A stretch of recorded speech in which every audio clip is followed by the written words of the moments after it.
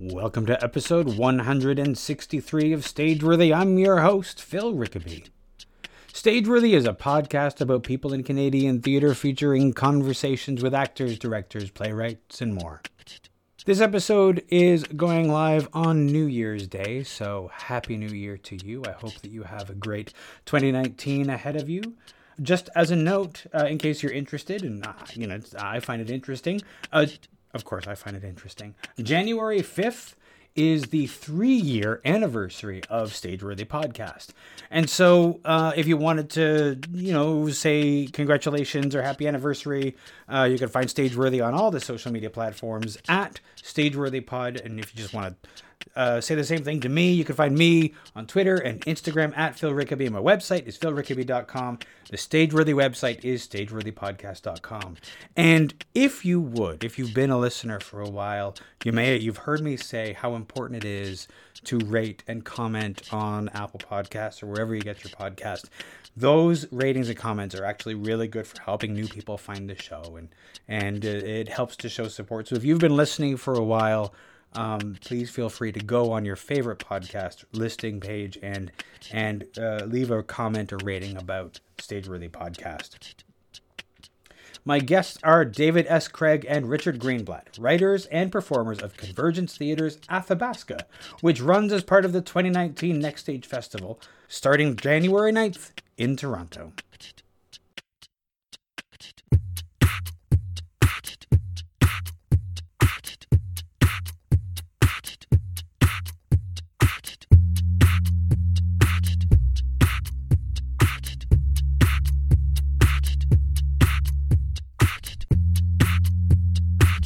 Why don't we get started? Okay. And if you guys could each just say your name so the listeners can identify whose voice is whose. Okay, my name's David S. Craig. Richard Greenblatt. Right. And the show is Athabasca. And so tell me about Athabasca. The title is, the Athabasca region, of course, is our famous oil-producing region in Alberta. Mm-hmm. It is where our heavy oil comes from, and it is a source of great wealth to our country, and it is also the source of great amount of carbon emissions in our country, and tailings ponds and water usage, et cetera, et cetera. But it is a source of wealth. It's also something that our country is discussing with regards to how we get this resource out of the country through pipelines. And again, there's controversy about that, whether if we should be excavating at all. Yeah. Right. So it started, really, this project, David and I, and actually originally somebody else who has since dropped out of it.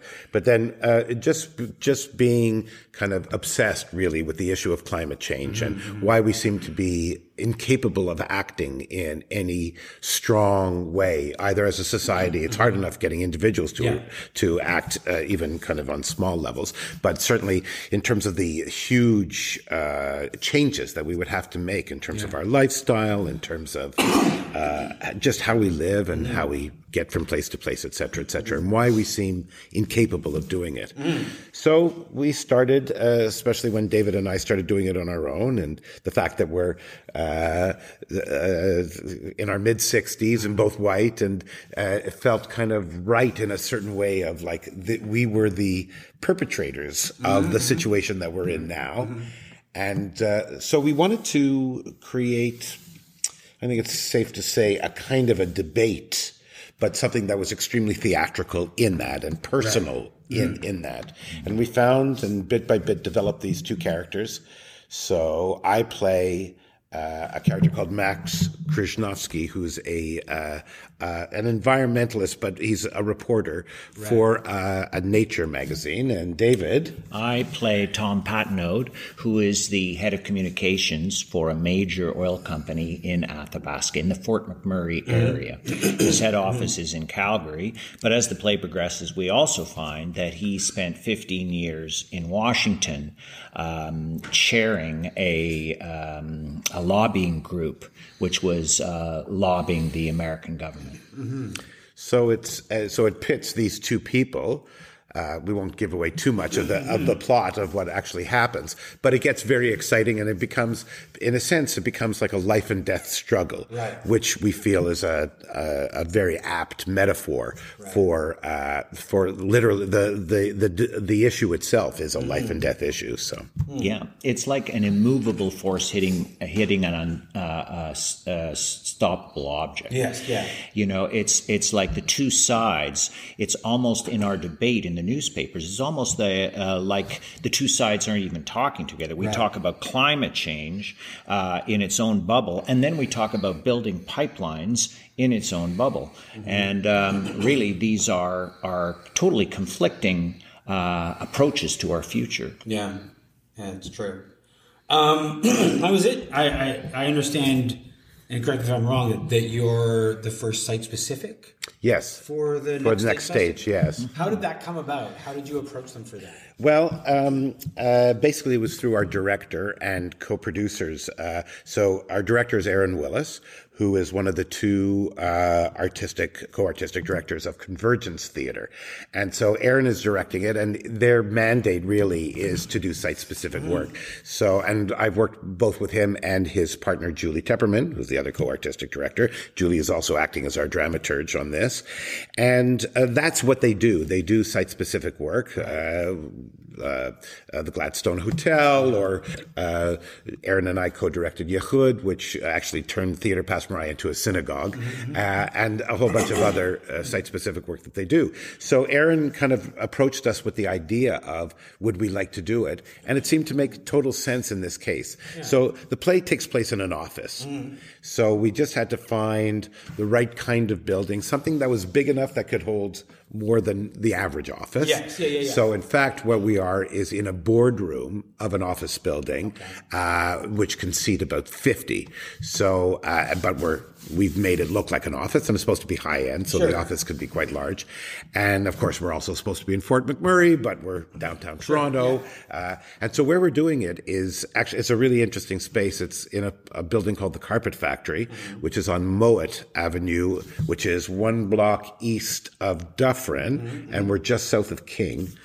So it's kind of in the Liberty Village area. And it's a reclaimed carpet factory. So, but beautifully renovated by the York Heritage Group, I think they're called. And so it feels high end. But at the same time, it's a building in which a lot of business happens. It's interesting to be tackling it's super easy to tackle the issue of oil and climate change and that sort of thing from Ontario. Whereas in Alberta, I was just reading today about there was yet another protest out there about them wanting to be heard, that they don't feel like the rest of Canada is hearing them or sort of like sympathetic to their needs as a town and things like that. So we're very divided in this country on this particular topic. Totally. Almost east to west, I think. Well, because you have an NDP government in Alberta who's pro oil and pro pipeline, which is crazy to me as an Ontarian. It's crazy to me too, but I mean, I think that there isn't an NDP government in Alberta that could be elected. No, absolutely. Being anti-oil. Absolutely true. So you're right. It's a very contentious and divisive subject matter, and so you approach it from your point of view, and just go, this is what I believe. Yeah. Having said that, I would hope that if someone from Alberta came to see the play, that they would hear a lot of their own arguments and their own point of view referenced in it. It's not a one-sided discussion. It's not an easy discussion that these two men are having. They are going at each other hammer and tong, and with arguments that are very convincing on both sides. It should be, because it'd be super easy to be like, well, that's right. On the left. Well, when you said it's easy to do a show about it, it's actually not easy to do it. In order to really, as David was saying, in order to really make the arguments powerful. Yeah.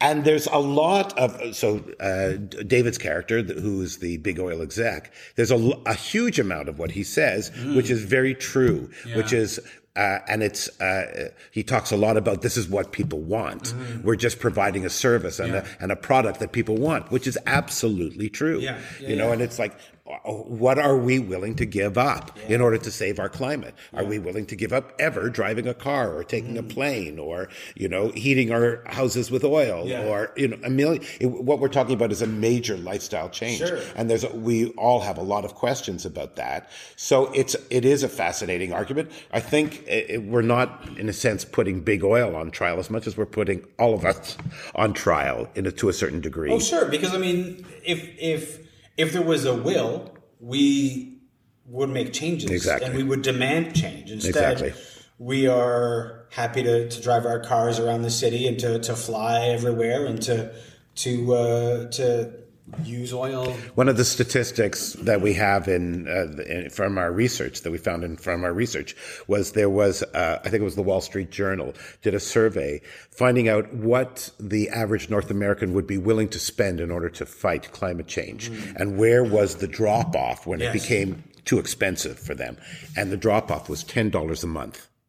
So people would be willing to spend $10 a month, but no more than that to fight climate change. And as soon as it got over $10, they went, that's too expensive. Wow. And there was a recent study I read about the people of Quebec who were discussing exactly the same thing. And the majority, 67%, I believe, were in favor of taking action, having a carbon tax to solve the problem of climate change. But if that meant the price of gas going up 50 cents a liter, suddenly the support dwindled to a single digit support, So there is, I think, a huge paradigm shift that we have to get our heads around. We have to tax carbon. We have to put a price on carbon emissions, and if we can get our head around that, I think that will be a great first step. So I, for one, am completely in support of our Prime Minister's call for a national carbon tax, and I hope that will be a first small step in the right direction. It'll be really difficult because people love to be armchair environmentalists until it costs them something, and that's it's going to require change in order to do something. It's extreme change, and it's lifestyle change. It's a way of thinking change. That's why Naomi Klein's book, This Changes Everything, it's called that, and it does change everything. It's a way of looking at decision making, and that every decision is based upon this. Every political decision is based on trying to save the planet, and it's so dire. It is so dire.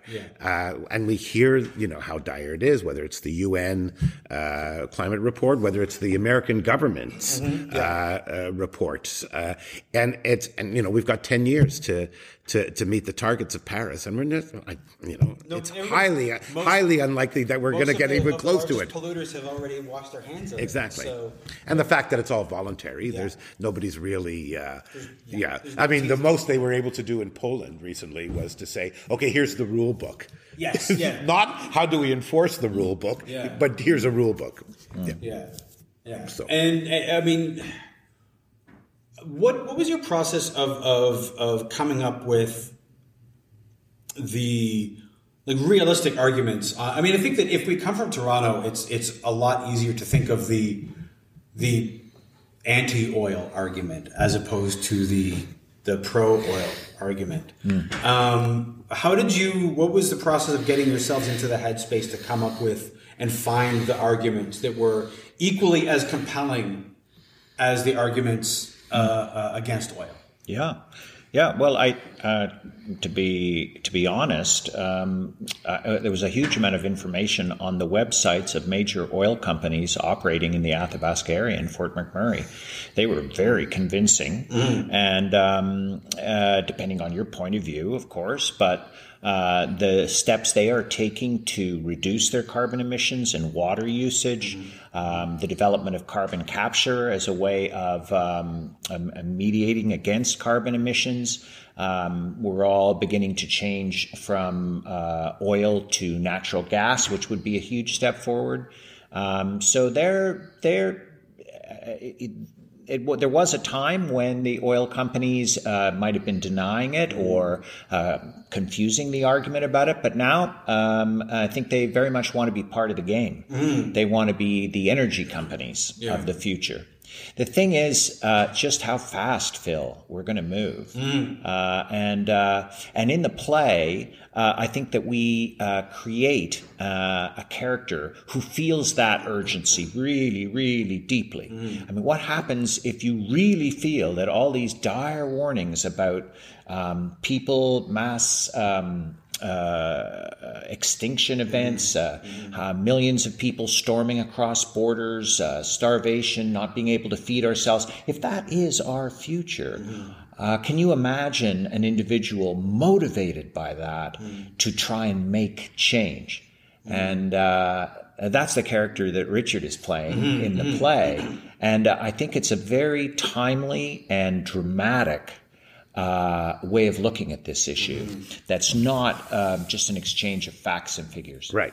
And so David was defending my character. I'll defend his to a certain degree, which is that I think David went in with the agenda of we cannot dismiss this guy as purely, the mouthpiece for big oil. Right. We have to understand his point of view. We have to even, I remember at a certain point, David and I were talking like, it would be great if it was almost like a Shaw play where you're listening to some of these arguments, like when Shaw would write an arms dealer and try and make it as sympathetic as possible, or at the very least as realistic as possible, and challenge our own preconceptions about anything of this. So we wanted to do the same thing where the audience will, and hopefully we're achieving that, where the audience will go, he's got a real good point. Yeah. And then go, yeah, but the other guy's got a really good point too. And yeah, but the other guy, so there is a sense of almost like an internal debate of each individual, never mind as an audience member. Yeah. And so hopefully, as well as we were saying, that there's an implication. So we did a run through just this afternoon, and one of our producers who hasn't seen or heard anything since the original read through, so she hadn't even seen us stage it. And we just did the staging, and she just went, there's a kind of trial scene in the center of the play, and I felt like I was on trial, and we went, that's great. That's exactly what we want. Is like that. It's to implicate us all in this issue. It's not these guys who represent extreme points of view. We all represent those extreme points of view, and we're all grappling with the same issues. And it's a question of what we do with all of this.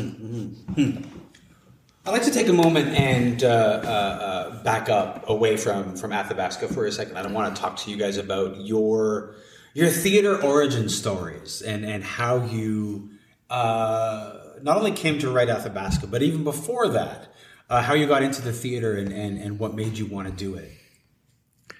Well, ironically, we've known each other for many, many years, David and I. In fact, our origins go back to almost the beginning of our interest in theater. So David and I first met each other. It just goes to show how old we are. January of 1971. Which is a while ago, January of 1971. And we were both at Dawson College in Montreal together studying theater.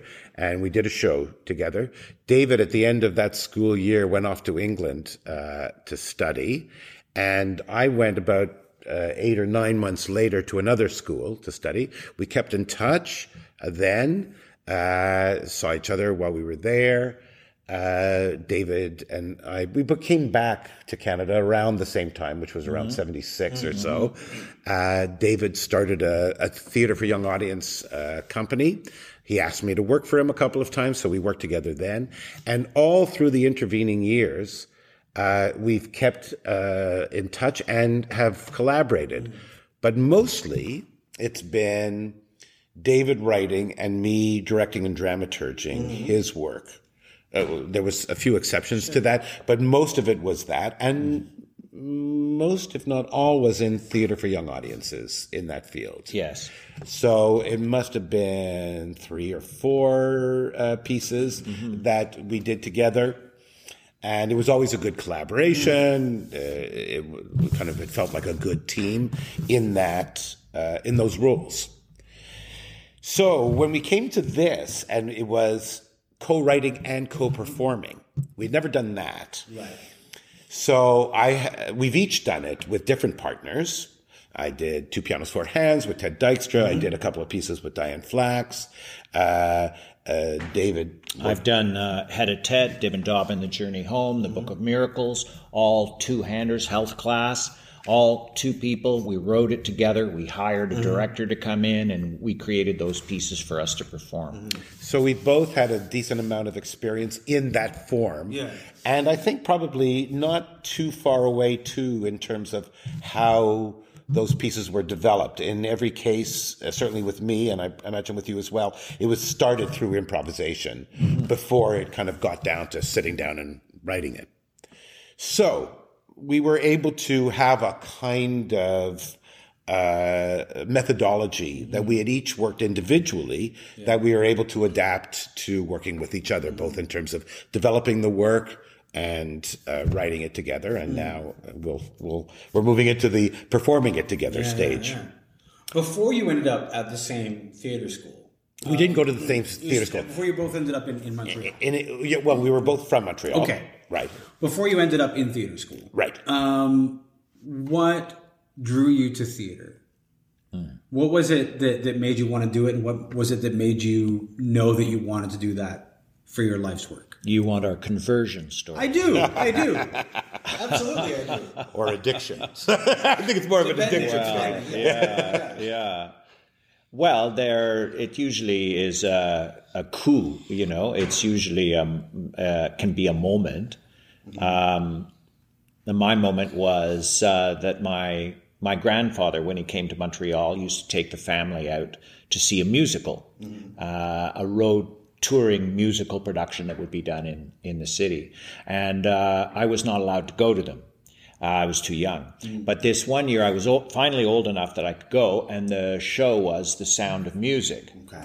So I was sitting in the audience, a little blonde boy, right, about 10 years old, and I was looking up at the stage, and I saw 7 blonde kids from that story in descending order. They were singing. I was singing in a choir, a church choir at the time, but they were up on the stage. And I was riveted to these kids who were up there. And I turned over to my mother and whispered, "How did they get up there?" And I think if it had been a modern mother, she would have immediately enrolled me in acting classes. But my mother just told me to be quiet. Where did you go from there? Did you pester to get into acting classes? Well, no, I just always thought it sounded like a nice thing to do. And so when I got to high school, which was the first time that any such thing was offered, I auditioned for a play called Thieves' Carnival, and I was playing a deaf mute, which was a very small role but featured role. And I remember being quite unconscious to the fact that I would be performing in front of an audience. I was just keen to be on stage. But when I came out for my curtain call, the applause swelled when the audience saw me. And I remember thinking, that feels very nice. And I'm afraid it was a very shallow reason for wanting to go on stage, but it was a part of it. I'm sure that you're not the only person who's had that. Of course not. That rush that's made them decide that that's what they want to do. Yeah. For me, it was a kind of circuitous route in some ways. So I was a bit of a piano nerd, and I studied piano a lot, and I always loved performing. And then when I was in my teens, probably my mid-teens, I used to go to a music camp outside of Montreal called Jeunesse Musicale. And it was a relatively high-level camp, and you'd have to sit there and practice like 6 to 8 hours a day in the woods, in these little huts in the woods. And it was kind of torturous, especially for me. I knew I was kind of coming to the end of my classical music journey. But at the end of the camp sessions, there was a theater program. It was in French. It was outside of Montreal, and all the teachers and the students were francophone. But I found myself spending more and more time. I had done shows in high school, like David, which was just fun. But I remember spending all my time watching those people in rehearsal and going, now they're doing art, but they're not by themselves. They're doing it all together. Right. And boys and the girls are all hanging off the boys, and everybody's flirting with each other, and they're just laughing. They're having a fantastic time, and they're doing art, but it's doing it together. Right. And that was kind of going, that makes sense to me. I knew I kind of wanted to be an artist, and that kind of made sense to me. But it didn't happen until I did my registration for Dawson out of high school, which was a CEGEP in Montreal, which is where David and I met. And I was going and doing the registration and going around from table to table. And I was doing a one program which had 4/6 of my classes were dealt with there. So I only had 2 to go. And I thought, well, maybe I'll do a French or a philosophy or a political science or something. I was just kind of searching. And I walked by the drama table. And by the time I left the drama table, both of those credits were in theater. And then more and more I did it. And then finally, after Dawson, I auditioned for theater school in England. And so it was, I wasn't one of those kids who went from the earliest memory saying, I want to be an actor, which actually happened to my children. Right. They've known ever since they can breathe that they wanted to be actors, and they are. But that wasn't the case with me. And but now I'm stuck with it. But I mean, people come to it at different phases in their life. Exactly. And you've spent a lot of time writing. When did writing become a thing that you wanted to do? When I realized I hated reading plays. It became easier to write the play than read it. I knew, I was writing, I wanted a play that I could perform with a friend of mine. We were in our early 20s. I wanted to produce a show. So I could try and go to the library and try and find plays for 2 actors that suited our situation, or I could write the play. And so that really, I was just trying to write a part that I could bear to perform, that I was excited about performing. So I wasn't really thinking of myself as a playwright, and those early plays were very simple, comic. My comic voice came very quickly. But I was most interested in acting. But then I guess when I hit 40, I had one play which Richard directed, Danny King in the Basement, which was a really good play. Yeah. And it was very, very well received. It was a play about child poverty in Toronto, inspired by the Golden Report. And suddenly I thought, maybe this is something that I could turn my attention to more fully.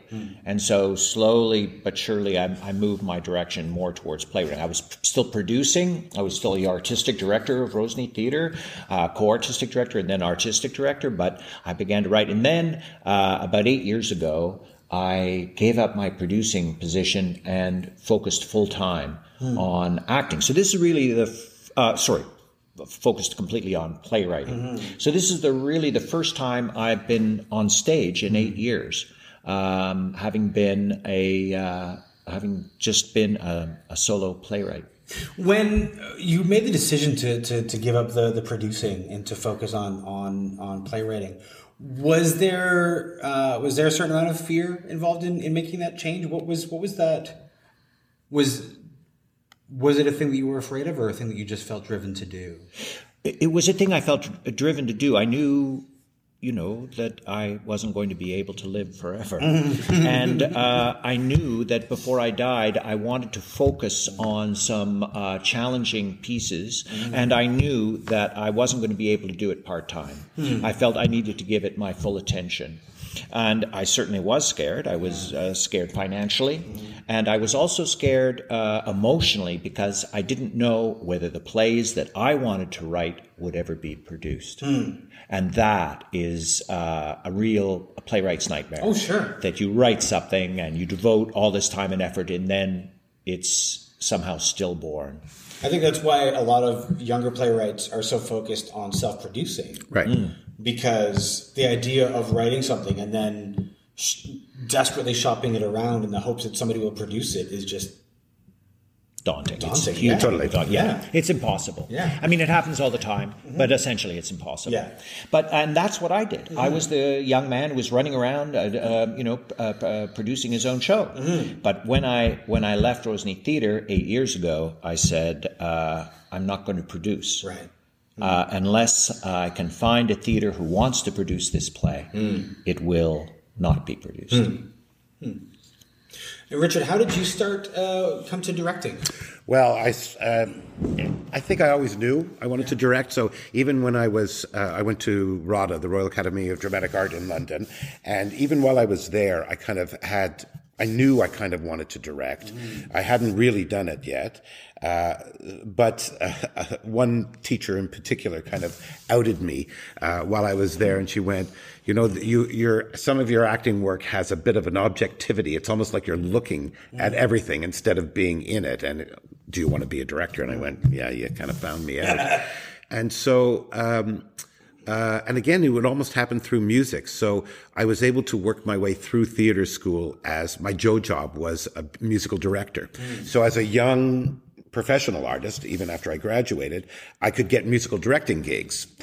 And I was in my early 20s. And so I was starting to kind of learn about directing through musical directing.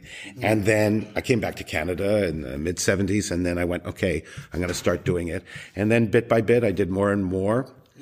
And for a while, I also was the associate artistic director, first at Young People's Theatre and then at Canadian Stage. I did that for about 7 or 8 years. At a certain point, I thought I may want to be an artistic director. And then I realized, no, I don't really want to do that. And for me, ironically, I came to producing much later than David did. And so it was kind of fun to begin with. And I said, I don't mind producing, but as long as I'm doing producing stuff for my work. Sure. So whether it's, writing grants or, doing whatever needs to be done.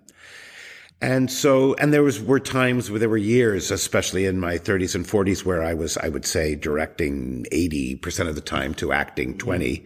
But now, since I've left working full time at different theaters and going back to freelancing, I think it's about 50-50 and plus writing whenever I do that. So, and that's the way I like it best. I like it when it's half and half, approximately. Yeah. So I just finished directing a show at George Brown for the graduating class. And before even this closes, I'm directing an opera for Tapestry. So that's always kind of a fun, you're going from directing to acting to directing. And so I like that. Yeah. Now, you guys had worked together before, but when you came to writing together, it's a different relationship than as a director and things like that. So how did you navigate that? That's a really good question. I guess we're still figuring that out. It is. How did you negotiate it? Well, we negotiated. It was a negotiation. Yeah.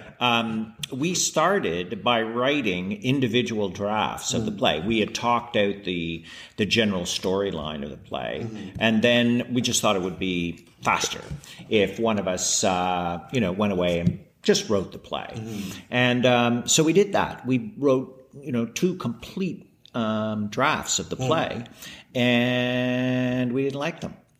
Well, we liked our own. Yes. We just didn't like the other one. For good reason. For good reasons. Yeah, it somehow it became a polemic, and it was just an exchange of statistics. So we decided that we would start improvising. And so we rented a space, and we would meet, and we had divided the play into sections So we had a beat sheet, a sense of what would happen in each of those, almost like a commedia dell'arte cheat sheet, scene, but these were beats. And then we would improvise them and record them. Although I think actually you're missing one step, which was we didn't have that beat sheet to begin with. So we had a basic idea. You're right about the 5 sections. And we went, okay, this is this section. Let's improvise it. And we would improvise it several times and record it. And then made a beat sheet from those. That's right. And then we would make that beat sheet and go, okay, so this was great. So we want to include that. This was not, this was like a dead end. Let's not bother with that. And so then bit by bit, we did it several times and then we honed it so that we could come up with a beat sheet. And then we started to get together and started writing. But sometimes we would go, okay, you take the first half of section 1 and I'll take the second half.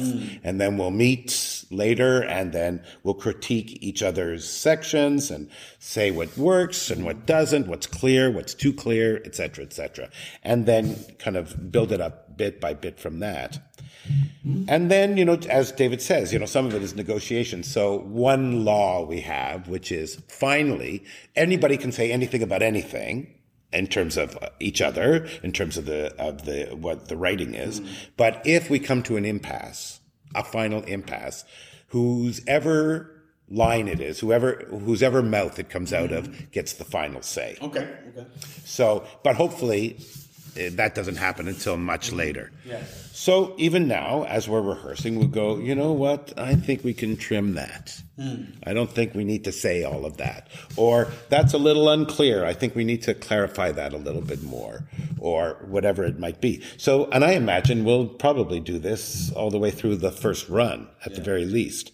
It's happened with the other shows that I'm sure it's happened with you and the other shows that you've done. The final stage, even as we think we're getting really close to the final draft, any changes we're making now are pretty minute. But the final thing is the audience being the there. audience will tell you more. Way more. Yeah. Is it as funny as we think it is? Yeah. Or is something else funny that we didn't think was? Or is this tension being stretched to the right limit, or is it dissipating? And if it is, why? So those kinds of things we'll only learn. And you can't even tell after one performance. We're only doing 12. We may not even know fully after 12. I speak of somebody who's done one show that I've co-written for almost 1,000 times. And the amount that you learn at that length of time is extraordinary. And so that but I doubt if we're going to do this 1,000 times. But so we'll learn a lot by doing it 12, and then we'll see where we go. And also if there is a future life, where we go from there. Do you anticipate a point where you no longer can tell who wrote what? And are you there yet, or do you figure that that's around the corner? Oh, I'm there yet. I'm there now. Yeah, absolutely. I mean, there's a few words that I would not say. Like, my character says at one point, "You're going to give yourself a coronary." And that's just because you can't say it, though. You can't pronounce it. I would never use that word, coronary. Coronary. That's just not part of my vocabulary. So I know for a fact that that's Richard's word. Sure. And then there's another part where there's a little rhyme. 1, 2, 3, the bumblebee, the rooster crows, and away he goes. And I know that comes from me. Yes. Because that was a childhood rhyme we used to chant as we were wading into cold water at the lake. And we would be encouraging ourselves to jump in. So there's a few things. But overall, this has been thoroughly discussed. And as I say, it's come out of improvisations where... and sometimes, did we change characters at all? Did we ever improvise the other person's character? I don't think so. I don't think remember we did. doing that. That might have been an interesting way to go, but But and also sometimes the line may have come from somebody and then it got rewritten and rewritten and rewritten and rewritten so that it has no relation to the original one. Yeah. But as David says, I'm exactly the same. It's like there's whole sections of it where you just go, well, it's a mishmash of both of us and putting it together and taking it apart and putting it back together again and constantly reworking it and massaging it, and so you just don't know. But then every once in a while, there's something like, oh yeah, I remember coming up with that, and or yeah, that's definitely his. And I'm very aware with this play that it is a play that is, as they say, torn from the headlines, and so we have to be up to date. Yeah. And because the landscape of climate change and global warming is changing, we need to be aware of that. And if parts of the play seem dated, then we have to move in, and we've done that. Even on I was adding a couple of lines just the other day, which was reflecting some of my more recent reading. We did a gigantic amount of research. Yeah. And in general, I would say, although not like a lot of the things that we tried to say, okay, you do this, I'll do that. So we would start that way, but those boundaries were bleeding constantly just because you'd read something that fascinated you and you'd follow that link or whatever. So because I'm playing the environmentalist, chances are, I did a lot of reading on that side of stuff and a little bit of research and interviews and stuff. But, and then also David especially would constantly be sending me links to, read this was in the Globe and Mail yesterday, or this is from the New York Times a couple of days ago or whatever. And so there was a lot of that kind of stuff. And as David says, it's constantly changing. Yeah. It's like, just Poland. Like I thought Poland might have more effect, but I don't think it actually does. I think it's pretty ineffective, and there's not a lot that is worth even talking about in our show. No. Although I think we are making incremental progress, and I think there's progress which is not newsworthy. I think the drop in the price of solar panels is a huge thing. Yeah. I think that the fact that General Motors is closing the Oshawa plant so they can make electric and self-driving cars. Only, right. The fact that Volvo will only be making electric cars in the very near future. Yeah. So the transportation sector is has some very hopeful changes, as well as new ways to heat our homes. Yeah. Phil, it's just we don't have a lot of time. No, that's exactly it. And, that's the thing. That's the thing that makes it an unstoppable force. We need to change that somehow. Something that needs to happen, but the resistance is the amount of work that needs to be done is enormous. And again, there's governments are being elected not just in the States and in Ontario, but around the world that are quote unquote populist, right wing, regressive, and who believe that climate change is a hoax. Yeah. And Trump wants to dig for coal. Doug Ford is rolling back all the environmental protections, and this is happening. And you're just going, I can't believe it. It's happening. I think it's happening because it comforts certain people. That's right. Like to be able to say, doesn't matter, doesn't exist, keep living your life the way it is, you won't have to change. And that's comforting to people. That's right. I say, that's a very good point. I have a line in the play, which is people would rather die than change. Yeah, it's true. And it's exactly right. And that's how Trump got elected. Make America great again. Yeah. When was it ever great?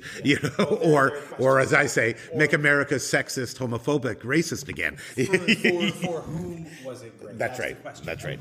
So anyway, it's I kind of vacillate. I don't know if it's true to say that I'm more cynical about it than you are, or less or pessimistic than you are. I tend to be. I vacillate with like huge depression about the issue and whether we can really make significant change in time. I have my doubts, perhaps more than you. I'm not sure. I do think that we will we'll fix this, but I'm not sure that we will fix it in time for a lot of people. Yeah. I think that there will be some suffering, and that's part of the interesting color of the issue is that we in the West can afford to mediate against these extreme, but in other countries that just don't have the resources, and so there's going to be a lot of suffering, and perhaps. But that suffering won't be just them. I mean, we've got forest fires in California, forest fires in British Columbia, invasive species, drops in insects, coral dying. I mean, it's going to hit everybody. Yeah. And when it really does, and we see, maybe we'll have a Pearl Harbor moment, and a lot of change will happen very quickly. Maybe. One hope. The problem, or the difference, though, with Pearl Harbor was that it was, or even say the World Trade Center or something like that, it was one event that kind of changed everything. Yeah. Whereas you can't look upon it like that with this. There's not going to be one event. It's going to be an accumulation of lots of different things. It's not going to be it would have to be one huge, gigantic natural catastrophe in order to do it, which I can't, even if it's a huge flood or something, a tidal wave that kills 200,000 people like it did 15 years ago, that didn't seem to do anything, so it's like, I don't know if it can be that one event like Pearl Harbor or the World Trade Center or something like that. I guess that's what makes it harder. It makes it harder because it's about changing the way we think. Yeah. But it might be something very symbolic. It might be the fact that there are no more wild animals in Yellowstone Park. There may be something that really resonates with people on an emotional level, on a cultural level. And I think this is where the arts can play a role, is that we may not be able to change legislation. We're certainly not going to change legislation, but we may be able to add to the story that is creating a culture out of which change will become inevitable, that people will just naturally, well, of course, we're going to vote for this kind of thing and lobby for this kind of legislation. Do you think that's why some governments try to make cuts to the arts? Totally. Because ultimately there's the realization that the arts are dangerous to the status quo. Absolutely. I think that's exactly what's going on. Well, I mean, with Ford, it's clear also that very few artists, if any, vote for him. Yeah. It's just not his base, and it's not his constituency. So what does he care? Yeah. In fact, if anything, he wants to punish those who would vote NDP or Liberal. Yeah. So I think it's quite clear. And yes, in general, if the arts are doing their job, they are challenging the status quo. That's exactly what their job is to do. So I think that's exactly why it happens. Yeah. So just to jump over to Next Stage for a second, how did who was it who first brought this show to Next Stage? Because you have to submit to Next Stage and sort of make a pitch. So who brought this show to Next Stage? It was Aaron and Julie as co-producers, and they put together the application. We also have Marquee Entertainment on board also as a co-producer. Marquee, I work with them constantly through Two Pianos, Four Hands, but also Colin Rivers, who's part of Marquee, is also David's writing agent. And so we have a relationship with them. So between Marquee and Convergence, Aaron and Julie, they did the application.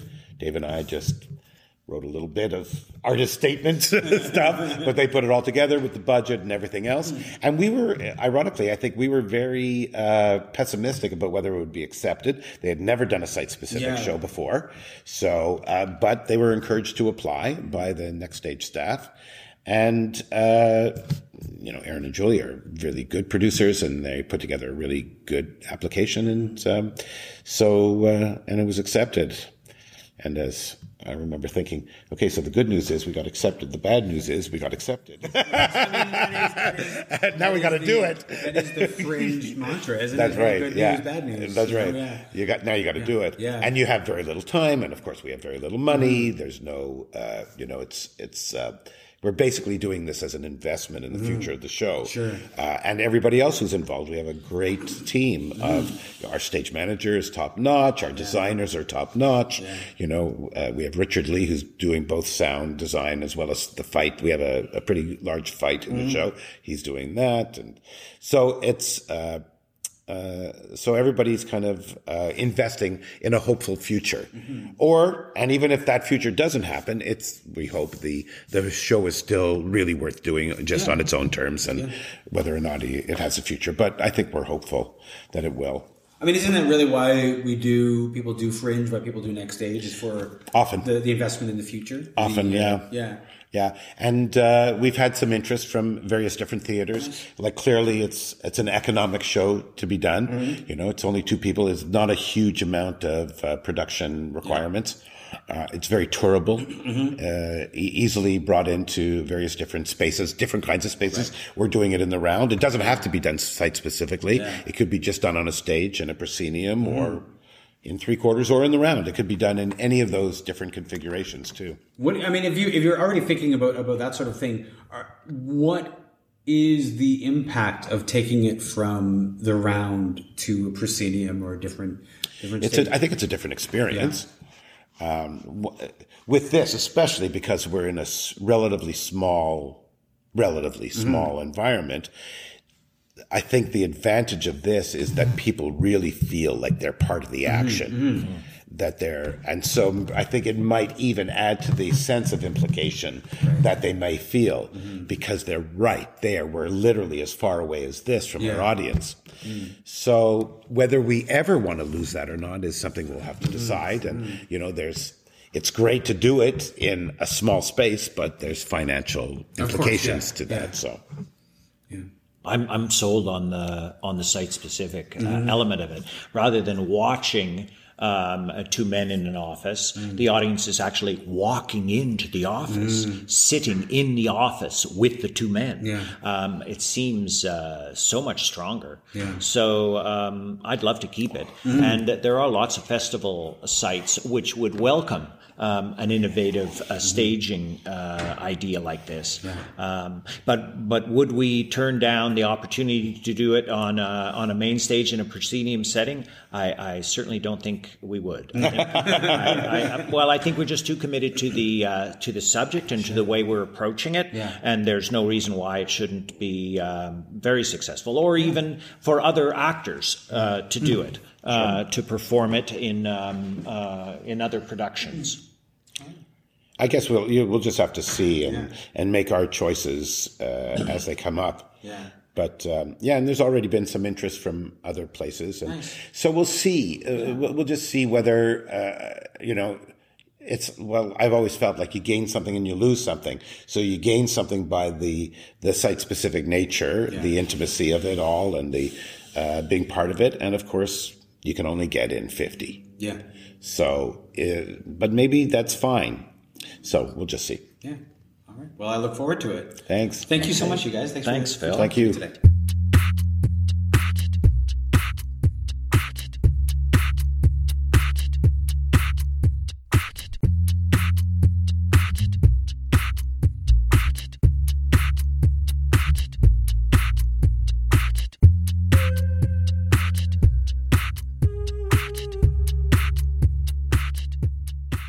This has been a Homebody Productions production.